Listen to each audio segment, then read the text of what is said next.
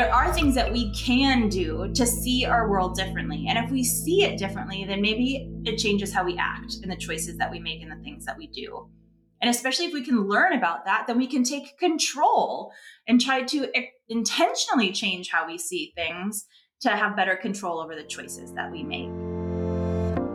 In this interview, I'm joined by Dr. Emily Balcetis. Dr. Balcetis is a social psychologist and professor of psychology at New York University, whose research focuses on how our visual perception influences motivation and how we can leverage the cognitive biases inherent in the human mind in a way that makes us more effective at achieving long-term goals. She's written 74 scientific publications, given 2 TED Talks, and is the author of the 2022 book Clearer, Closer, Better.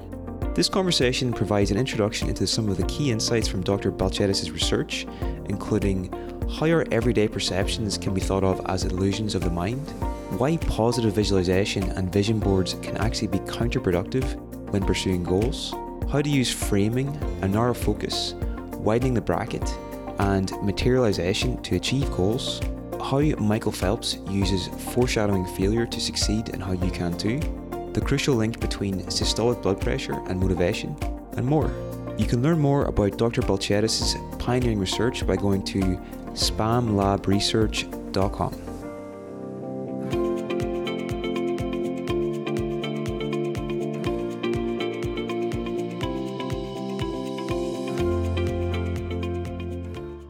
Okay, Emily, welcome to the show. Thanks. To get started, a question I'm really interested to ask you is, to what extent can we say that our visual perception of the world is an illusion? Well, you can say it all that you want, for sure, and lots of people do. But I think to just say it like that is going to get a lot of people riled up for the wrong reason. We don't walk around the world and we think we're having a conversation with our husband, but it turns out it's our ex-landlord from 10 years ago. And oh, what an illusion! Can't believe that happened. Or you think you're walking around the streets of New York, but lo and behold, you're actually in Sydney. Like, no, that doesn't happen. We generally do see the world the way that it is. But there are lots of moments in our life, in our everyday experience, some that are just, run of the mill and some that are pretty consequential, where there is a discrepancy between what's really there and what we experience seeing. And that's where things become interesting. And that's also where we have additional sources of power that if we learn about these opportunities, these moments, we can leverage them to our advantage. So is it fair to say that we see everything as the way we see things as an illusion? I'm not sure, but it's an interesting way to start the conversation for sure.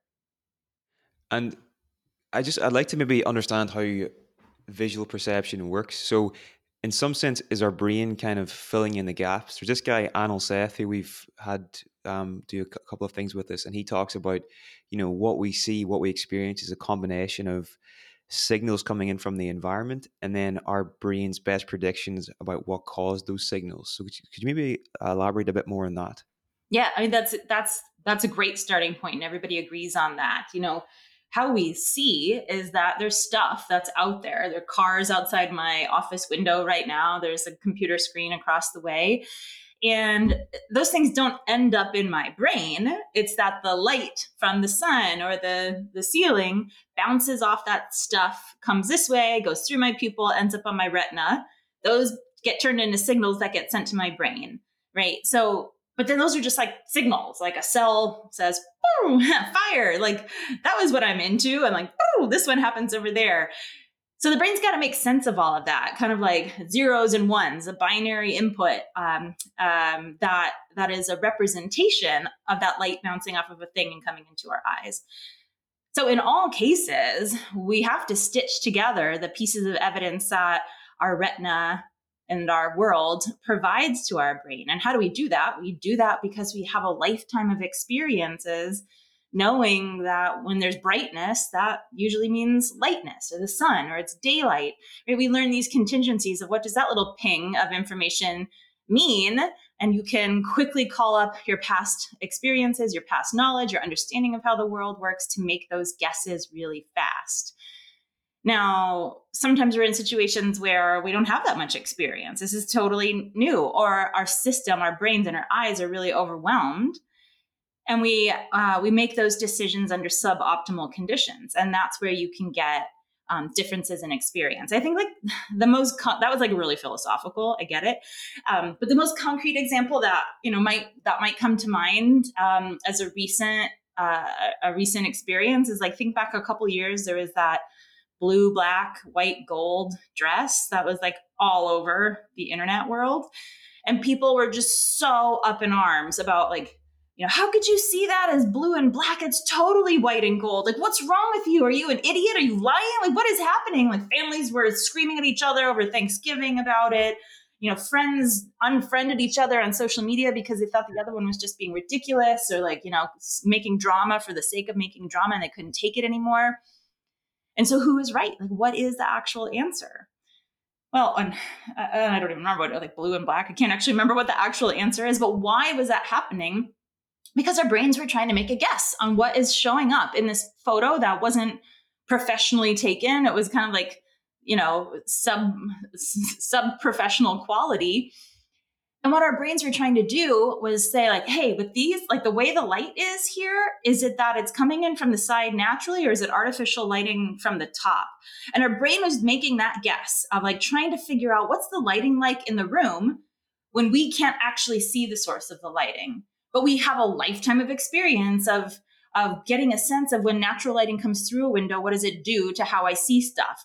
What does it look like when artificial lighting comes from the top down? How does it change how I see stuff? And whether we can consciously articulate what happens with our words, our brains know, our brains have learned that these lighting conditions do this to my experience, and these other lighting conditions do this to my experience.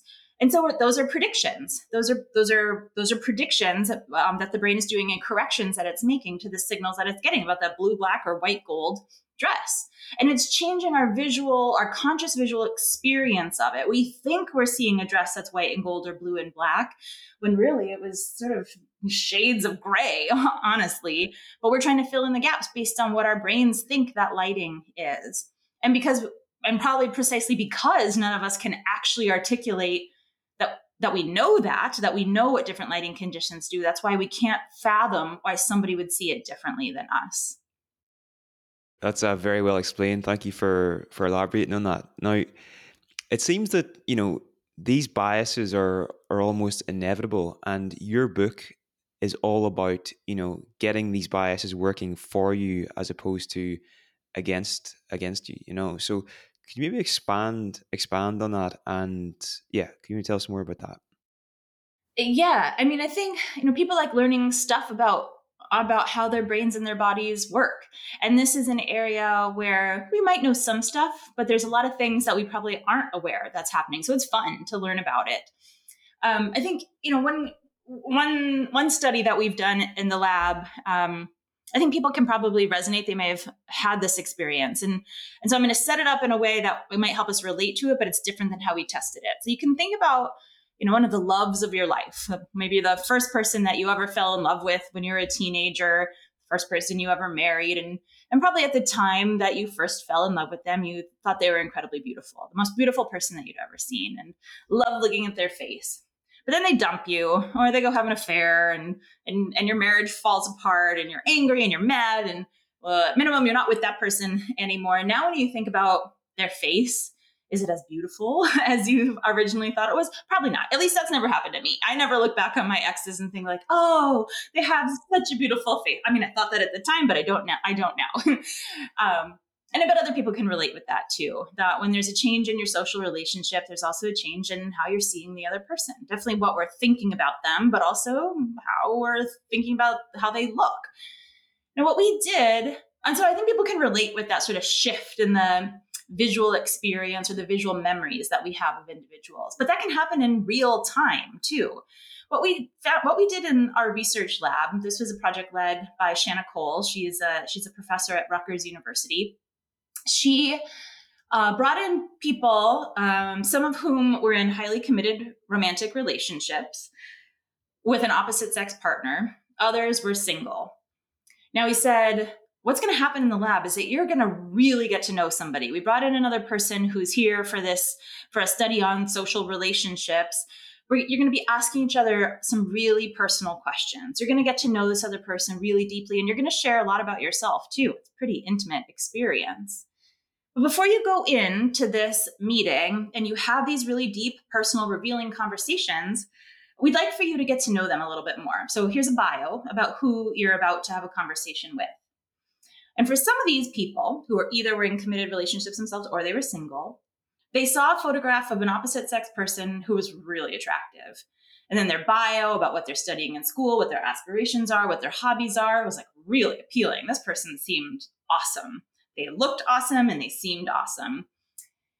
For other people, it was just an average character, right? They took the same kind of classes as you. They had the same sort of boring routine schedule, and they were not unattractive, but just run of the mill.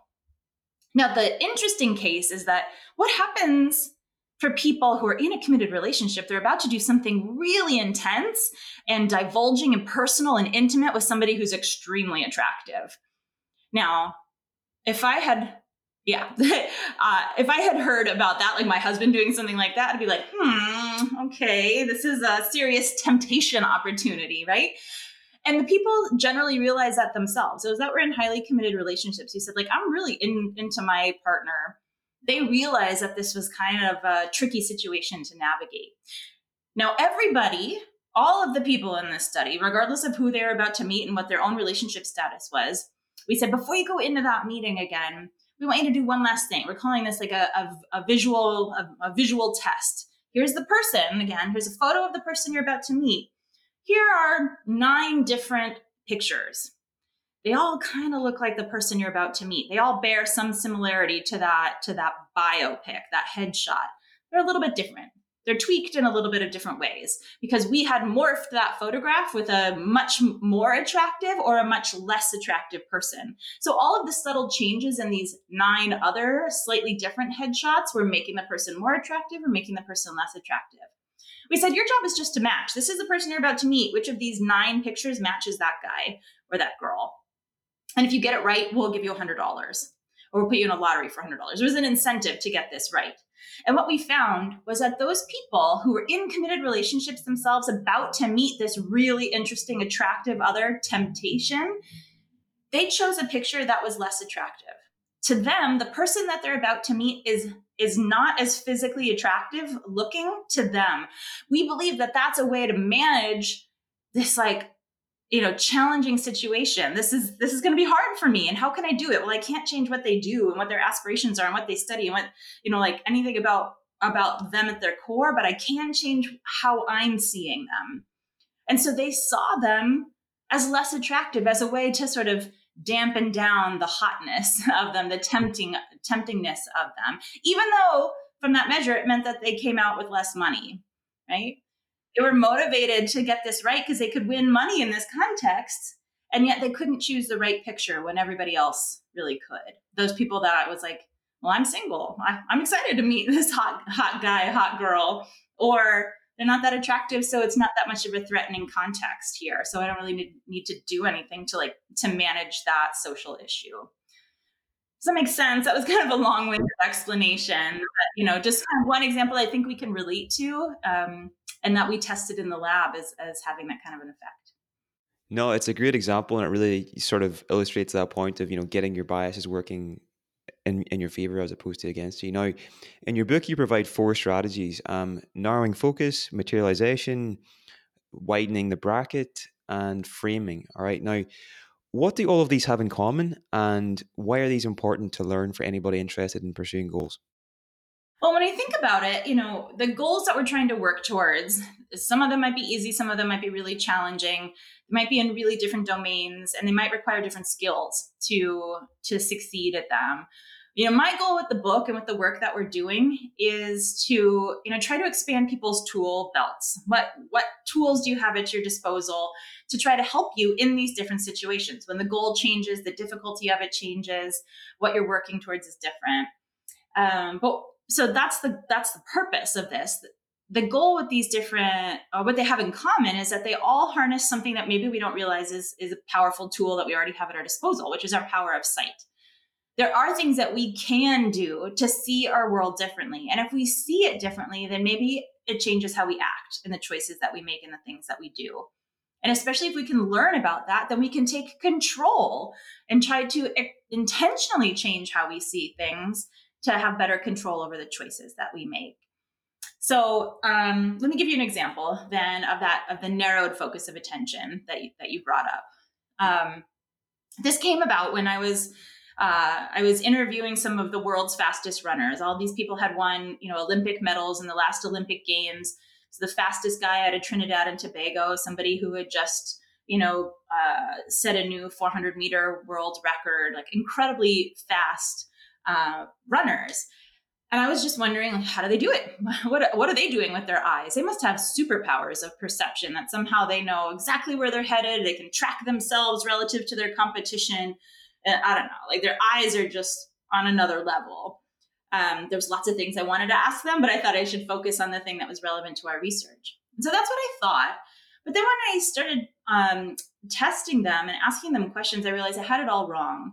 They told me that what they do to run faster and what they know that they should do is to focus their attention, not expand it. They're not paying attention to what's in the periphery. They set a target, they find a goal, and they focus on that until they hit it, and then they set the next one. And that they do that repeatedly. And when I dug into the stories of strategies that other people use, not when they're running farther than 400 meters, like, some of the most amazing women who won the marathon in the Olympics for the first time, like in the 80s when they first started letting women compete, and people who, women who've won, marathons 10 times over. What strategies do they use? Same thing. They say, they choose the woman in pink shorts up ahead. They focus on those pink shorts until they pass that person. Then they find the next interesting thing to focus their attention on until they pass it. And they keep setting these sort of micro goals. And it's not just setting a micro goal, but it's literally about narrowing in that sort of spotlight of attention. It's about not giving much weight, not trying to focus on what's on the periphery, what's on the outside. And so that was different than what I thought. And I just wondered, like, maybe that's something I can teach other people. Someone needed to teach it to me. They did. Can I teach that to other people? And what does it do? So then I've tested this strategy on thousands of individuals who are trying to run faster or walk more frequently, like move more. And as I'm describing this, I'm sure you can envision what that's like. Imagine a spotlight is focused just on some target that you almost have blinders on and you're not seeing anything that's in the periphery. You can do that. That's not that hard to do, but it's different than what we usually do, which is like let ourselves be captured by what's moving around over there. We let that happen. But when we don't let that happen, what we find is that those goals of the micro finish lines appear closer. People have a visual experience of proximity. Now, what happens then? When it looks closer, it looks 20 to 30% closer when people narrow their focus of attention rather than letting it expand broadly. When they see that finish line is closer, it has a motivational effect. Now people say, well, that's not that hard to run to. I'm pretty sure I can walk there. I've got what it takes to meet this challenge. It increases their motivational expectancies. Then when that happens, when you've just changed your motivation, it affects performance. People can, when we tested them, people walked 23% faster. When they used that strategy, then for the next week, when we weren't even standing there, they took over 80% more steps. They traveled farther, they moved faster, and they did their exercise more efficiently. Also, using that strategy of narrowing their focus of attention, especially in longer runs, as you get closer to the end, using that strategy, especially towards the end when maybe you're more tired, you need the extra jolt of energy. That differentiates people who are the ones that win races from people who don't win races. The people who are the fastest runners in our data sets when we look at experienced 5K runners, and those that are the slower, relatively poorer performers. So that's an example then of how we probably didn't know that. We probably didn't know the extent to which what we're focusing on translates into pretty big behavioral outcomes, behavioral differences, like how they're performing and how they're competing and what translates between winning and losing. But once you know that, it's easy to do it. It's something you can teach yourself to do and that you can practice and build up that skill set. I've been trying it on my morning run. I would run like 5 miles in the morning, and I actually got a personal best recently to doing it, like picking a lamppost, getting to that, picking the next lamppost, getting to that, and it actually makes a big difference. So there you go. I, I think what's great about the four strategies you provide in the book, Emily, is that they're universally applicable. You know, you can apply these to any goal in any domain, which is so important for people to learn, I suppose. So, for example, for this one of narrowing focus, if you were applying that to maybe a cognitive goal or a long term goal, like I don't know, let's say it was to write a book, you would then take the long far off goal and narrow your focus to the sub goals ahead. But something I found fascinating about your work, and I don't know if it's your research, but it's definitely something you talk about, is the link between positive visualization and like in the case of a vision board and systolic blood pressure, and why this is important whenever we're pursuing goals. Could you maybe tell us a bit more about that there? Sure. This is really interesting work done by colleagues of mine at New York University by a research team led by Gabrielle Oettingen. And the idea, we can just take a step back and like add some other elements to this description. A lot of people use vision boards. The idea of vision boards or dream boards is that you collect images that reflect what your long term goal is. Where do you want to be in the future? What are you working towards? You might scrapbook them together, overlay them, put it up on your wall or something like that to inspire you every day. And creating one of those is no small feat. A lot of people struggle with like, well, what is it that I want to do with my life? What do I want to do with the time that I have here? And being able to articulate an answer to those questions is really challenging for some people. And so making one of those, like, it is an important step in figuring out what is the purpose? What's the big goal that I'm working towards? The problem comes in when people stop there, when they stop that process of daydreaming or fantasizing about what success would look like. And stop the process of goal setting right there, because of what happens with systolic blood pressure. Now, systolic blood pressure is the top number on your blood pressure reading. And behavioral scientists know that that's a physiological indicator of our body's readiness to do something. This has been studied a lot in animals, and what they have found, with like horses, racing horses that are in their stalls before the gates open, they're getting all amped up. They know it's going to be about time to race. They're penned in. They actually can't move, but systolic blood pressure goes up in anticipation of those gates opening.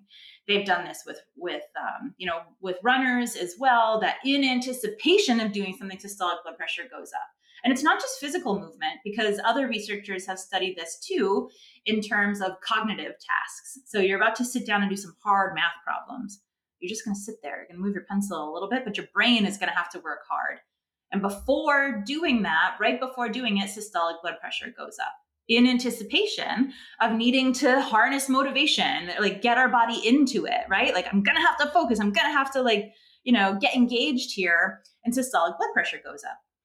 So back to my colleagues at New York University and the dream board idea, when people stop the process of goal setting at thinking about what success will look like, visualizing what success looks like, systolic blood pressure stays low. It doesn't go up. In fact, it goes down some, because it feels like, yeah, that's pretty awesome. When I hit that mark, when I meet that goal, like, that's going to feel great. And you almost sort of like vicariously savor goal success. Like, you've already put yourself there mentally. And so your body can chill out. I was like, yeah, that's going to be awesome. Look at me. Look at me in my head go. And so bodies relax. But when people start thinking about how awesome success is going to be, what does it look like when I make it? And then start doing the hard work in that same sort of session, that same goal planning session of like, concretely, what do I need to do today, the next couple weeks, blah, blah, blah, to be able to get there? And what are some obstacles that might stand in my way? And how can I shore those up? Like, what would my plan B by plan C be? They start foreshadowing failure in a sense. And those are the people for whom systolic blood pressure goes up. So those are the people that have like taken it to the next level. This is what I want to do. This is how I'm going to do it. These are the things I might struggle with along the way. Now let's do this thing. And their bodies are reacting and mobilizing them to start doing the work. So positive visualization by itself actually decreases systolic blood pressure, which reduces our readiness for action and our motivation. Whereas if we combine positive visualization with actually like concrete planning, next action steps, here's what I need to do, and also thinking about potential obstacles that might arise as well, that can be a really effective way to actually make this work for you. Now, in your book, you tell the story of Michael Phelps and Charlie Munger for foreshadowing failure. I think we don't have a lot of time today, so I want to maybe. I think the Michael Phelps example is a really powerful one for understanding how best to foreshadow failure. Can you maybe tell us about how his approach to doing this? Sure. So, when I talk about that idea of foreshadowing failure as a source of motivation, a lot of people are like, what? Like, so I should sit down with my team and say, like, all right, guys, here's our next quarter's goals. And by the way, here's 12 ways we're going to fail. And that's going to be motivating. Like, seriously? But the answer is yes, because it's not just about listing all the, like, how hard it's going to be or all the ways that things are going to go wrong. But instead, we need to think about it as forming backup plans. And when we think about it as backup plans, then it feels safer, right? We've got a cushion there in the likely event that we actually have something challenge us. Because when we're facing a challenge, in those moments, we're most likely short on time to figure out a solution. We don't have as many resources to think creatively about how we're going to work through this. We just need to be able to pivot quickly to whatever we know is going to be a likely solution to this problem. And that's something that Michael Phelps and his coach has known forever. So back in 2008 is when we really first started to learn about Michael Phelps on like an international stage. It was at the Beijing Olympics. And he was and was already an incredible swimmer back then. And he was on the brink of doing something that no Olympian has ever done in the history of the Olympic Games, which is win 8 gold medals in a single year's games. At the time of this story, he had already won 7, so it was looking pretty good that he was going to break this record. And he just had the 200-meter fly ahead of him. He was competing in the 200-meter fly. This is like his jam. This is exactly what he's meant for. It's 4 laps of the pool. As he dove in, his goggles started to fill with water. By the time he had just 1 length left, he just had to go back to home base. His goggles were completely filled with water and he was swimming blind. Now, if that was me, I would totally have panicked, drowned in the pool, would have been awful. I never would have been in the pool in the first place because I already would have been drowning, but like that would have been a panic moment for me. But it wasn't for him because he had already planned for this. He and his coach had thought of this possibility of what happens when you start swimming and your goggles don't work anymore. You can't just stop, take them off, let them, drip them out and then move along. Like you'll lose. He needed to instantly pivot to what the backup plan was. And he did. He started counting his strokes. He knew exactly how many strokes it takes for him to get from one end of the pool to the other. He did that. He won his 8th gold medal and he'd go on to win 15 more medals in his career. So incredible. And in fact, like people talk about like what are some of the coach's strategies. And one story goes that his coach would even like rip his goggles off of his head as he was about to dive in and smash them on the side of the pool for dramatic effect. I'm not sure if that's true, but that's part of the legend of this, that he practiced swimming without being able to see. And so you could imagine in that kind of a competition, just 4 lengths of the pool, think how fast those freestyle swimmers swim. There is not a moment, a window of opportunity for him to like have an emotional reaction or starts to think of like, what should I do? He needed to instantly pivot because that's the difference between first place and second or third or fourth or fifth, right? And I think that's the beauty of being able to foreshadow failure, foreshadow obstacle, and do that solution planning in advance because like amazing things like that are possible when you do. For sure, for sure. I read Per Charlie's Almanac like I don't know 5 or 6 years ago, and probably a bit longer ago. And then this project, the Weekend University, started as live conferences at the University of London. So there was a tremendous amount of planning that would go into that, and like so many things could go wrong, so many variables. So I would always do that before the event. What are the worst things that could happen? You're like, what would this look like if it was a disaster? And so many things came up that I was able to solve ahead of time just because of this. I think it's so powerful. Now, how difficult should the goals we set for ourselves be? And again, we can link this with systolic blood pressure too. Mm-hmm. Yeah. So, people have a lot of different strategies and approaches for how difficult do they set their goals. You can think about January 1st. Big day for people in goal setting, right? New Year's resolutions, it's a thing. A lot of people believe in them. A lot of people do them. And usually what people do is go big or go home, right? Like, new year, new me, I'm going to lose 50 pounds. I'm going to become a CEO this year. Or, they set these lofty goals because it just feels like a fresh start. Fresh start is something that Katie Milkman, who's a behavioral scientist who studies goals, also talks a lot about. That there are moments, psychological moments in our lives that just feel like here's an opportunity to do something totally new. The start of a new school year, you can get a whole new wardrobe, or you can cut your hair in a different way, right? But like 2 months later, no, you can't. Like that, you have to wear the same. You just feel like you can't change things then when it does feel possible. At these other moments in your life. So New Year's resolutions, people set really big goals. And that is part of the reason why, by Valentine's Day, 6 weeks later, most people have thrown in the towel because they've done themselves a disservice with how challenging they've set the goal and then their expectations for what success along the way is going to look like.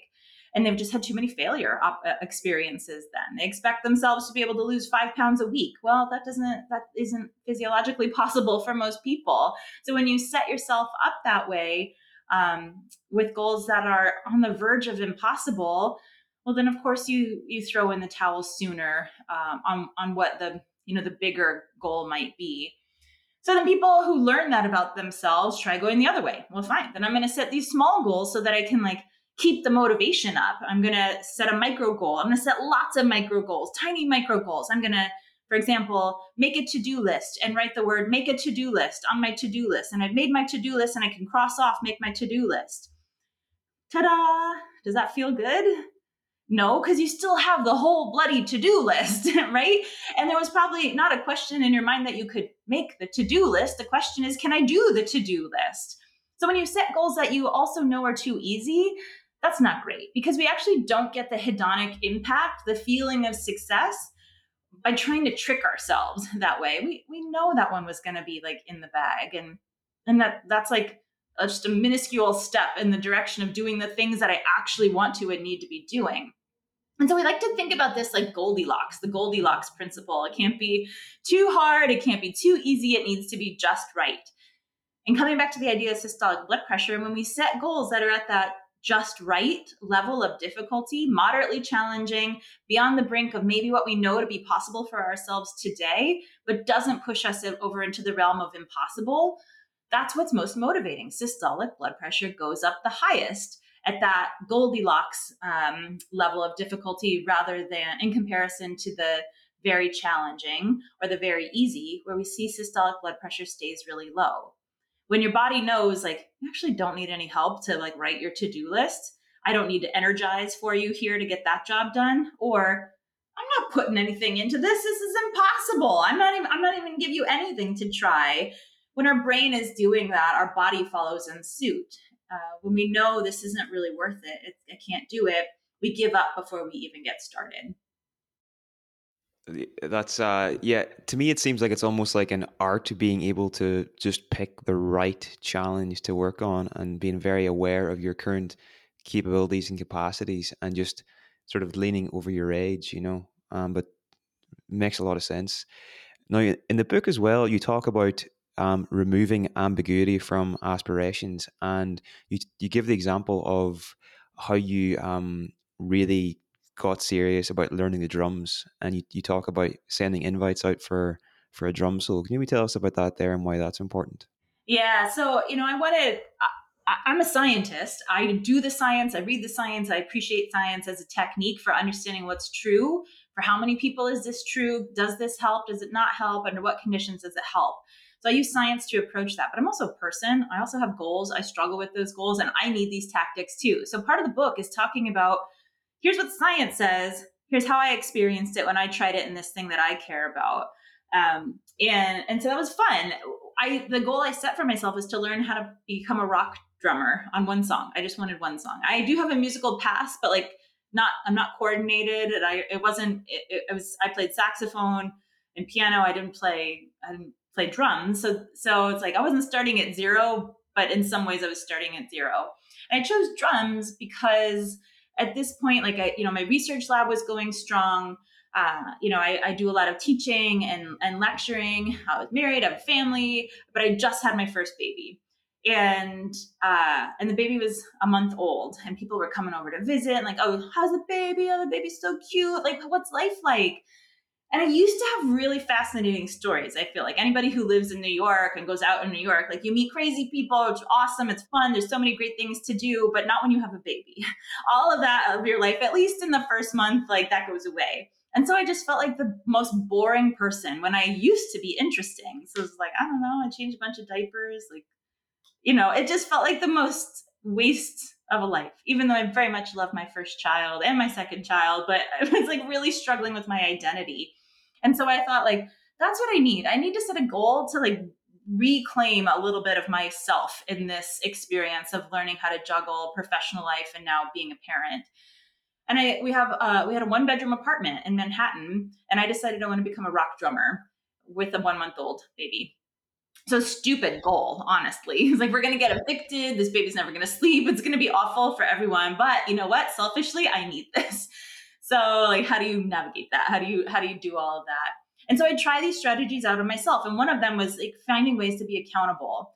And one of the ways that accountability is great and it's super scary. Somebody to tell you, nope, you are not getting there. You're not meeting the mark. Like, that's hard feedback to get sometimes for some people, and it is for me. And one way that we skirt that is by keeping the goal ambiguous. Like, what does success really look like? Or what deadline do I really have? And when we don't clarify that for ourselves or for our accountability partners, then we give ourselves that ambiguity and that wiggle room to never actually have to face the music and find out, can we do this thing? Did we do this thing? Did we hit our mark or not? And you get to just sort of stay at this purgatory level where, like, yeah, it's never mission accomplished, but it's also never mission failed.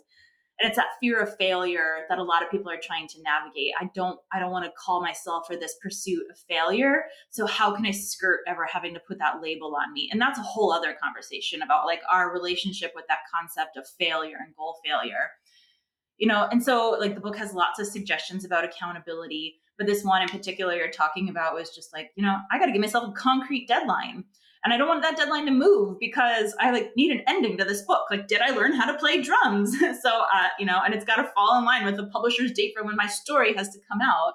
So I made the invitations to a concert that I was throwing featuring myself, sent it out to people I knew, but strangers also, some of whom showed up, and made my own merch, t-shirts and whatnot, and just made it a thing. Like, there's no backing out now. People are coming. I already made the t-shirts. I got to do this. And that helped. That helped me to have an end date on it. It's a great example, and it's sort of almost like that idea of like burning the boats or whatever, or sort of like you've got no opportunity to back out once you've done that. Um, it's a beautifully written book, like that thread of learning the drums is woven in throughout, along with the science and everything else. So it flows really well. It's really interesting to see your evolution as a drummer and all the challenges you have on that. Now, I want to ask about materialization, and there's a woman you'd talk. I can't remember what the project was called, but Georgia Lupi and her process for materializing her process, and the importance also of documenting the evolution of a journey and why that matters. Yeah, I loved learning about this story. So Georgia Lupi and Stephanie Posavec, they were strangers to each other. They're probably strangers to most of us that might be listening to this, but these are incredible women. They're in the graphic design space, data science space, arts, like amazing sort of, Renaissance women. They met each other at a conference, like, for eclectic people in a professional space. And they, even though they didn't know each other before, they, in that first meeting, that moment said, let's commit to each other for every day for a year. Let's track something about our lives. One was born in New York, living in London. One was born in London, living in New York. And they wanted to learn about each other. And so rather they weren't going to make phone calls and stuff, but they were a form of like old school pen pals. Each week they would set a theme, like, I wonder what kind of animals live in your city. And or I wonder what kind of compliments you hear in a week directed at you or people around you. I mean, so just like all kinds of random things. And so every moment of their day for the entire week, they have to be paying attention to like what kinds of live animals do I see in London or in New York, and like when am I giving a compliment? When am I receiving a compliment? What compliments am I overhearing on my commute? And they're keeping notes about that. And then they're sharing that information with each other. And how they're sharing it is where like the beauty, I mean, it's amazing that they did this. And they did this every day for 52 weeks for a whole year. And then how they shared it was that they made postcards for each other. And the postcards were these beautiful works of art that, one of them that I remember kind of looked like a camera placed down at the level of the ground in a field of dandelions. These dandelions were different heights. They had different, volumes of plumage on the top, but every aspect of that visual meant something. The height, the height of the flower, the number of flowers, the spread of the seeds, all was an indicator to something about the types of compliments they received or the grossness of the animals that they saw. And there was a legend so that they could decipher the visual code that the other person had just drawn for them on the postcard. And so there wasn't a lot of like text. There wasn't like, oh yeah, I had 6 meetings today. I got in a fight with my boss. Like they didn't use those kinds of words on the postcard. That was just visualizing the data that they had collected about their lived experience for the week. They dropped it in the mail and then it would show up at the other person's house a couple days later. And so when I was asking them, and then the other cool thing is that they turned it into a book called Dear Data. There's also a bunch of techniques. If you're a teacher and you're listening to this or anybody who's inspired by this, there's lots of examples for how to use this in educational practices also. And the Museum of Modern Art in New York, which is one of the world's premier institutions for modern and contemporary art, acquired their collection. They bought the collection of all these postcards because they are so beautiful. And so fascinating with how they're like representing their life. And so when I got to talk with them, I was just like, how did you do that? You're a stranger to each other. This is like a lot of work. You're constantly having to think about it. And they're like, well, pause. Sometimes, like we did have fun and we were drunk and we didn't remember. So there are moments of blackouts, not like they didn't black out, but like data blackouts. So, like 99% of their life for a year was spent on this. And then one of them said like, what was motivating to me was the moment that I received the postcard. I'd come home at the end of my day, had a front door that had one of those old-fashioned mail slots, and the mailman would throw the mail in, and inevitably it would be that postcard on the top of the pile of the mail that would land on my doormat.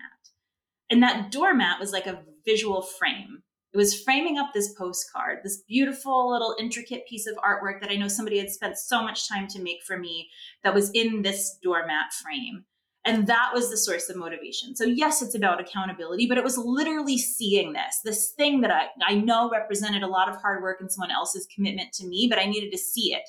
And when I saw it, that's when I got the motivation to keep going on. And so it was mutually reinforcing that way. But that idea, metaphoric idea of a visual frame is something we can think about in all aspects of our lives. Like, what do we let our eyes focus on and what falls outside of our visual frame? Where do we direct our attention? What do we put at eye level as we stock our fridge or stock our pantry or think about the artwork that we put on the walls, or, how do we line up our bookshelves?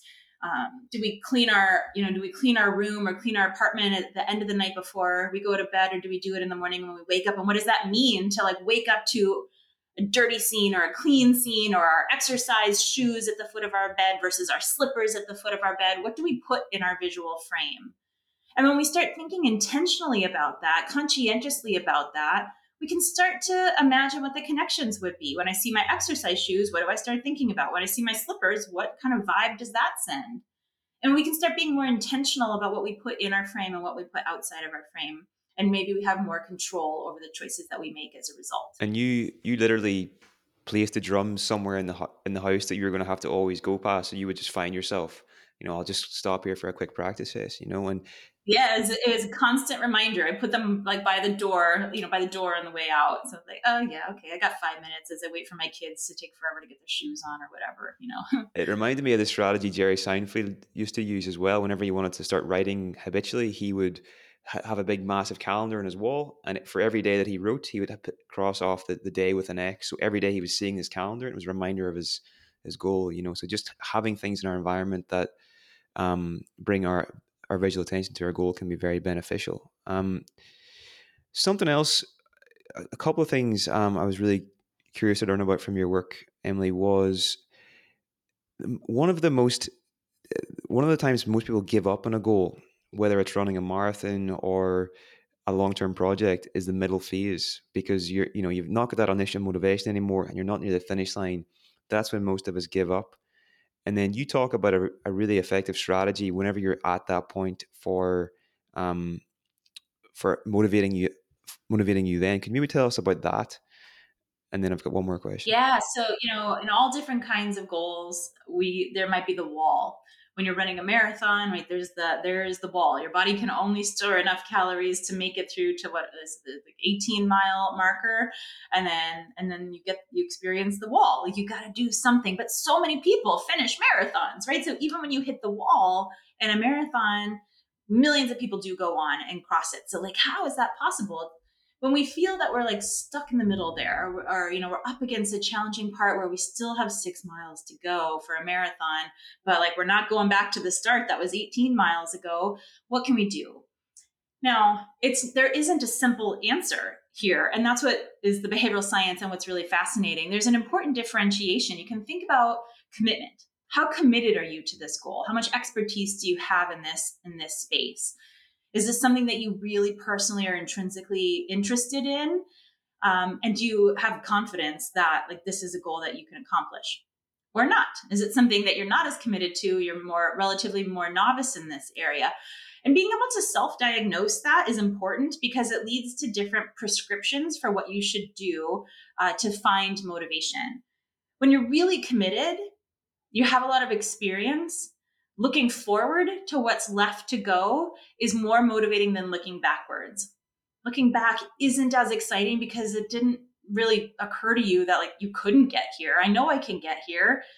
And what's important is that I close that gap. So when I look to what's left to go, there's more energy. That it's more exciting to be able to close that gap for those people that are really committed and have expertise. But for those people who are new to a space, looking back on the past is motivating because it's like a concept almost like called sunk costs. Look at how much I've invested already. Like, I got to keep going. I need this to have been worth it and to pay off for me. So looking back on the past and what's already been accomplished is more motivating for those people who maybe doubted or weren't certain of their own commitment to the goal in the first place. Yeah, that's such an important idea, and I think it's quite novel in this space as well. Like, I haven't heard it much elsewhere.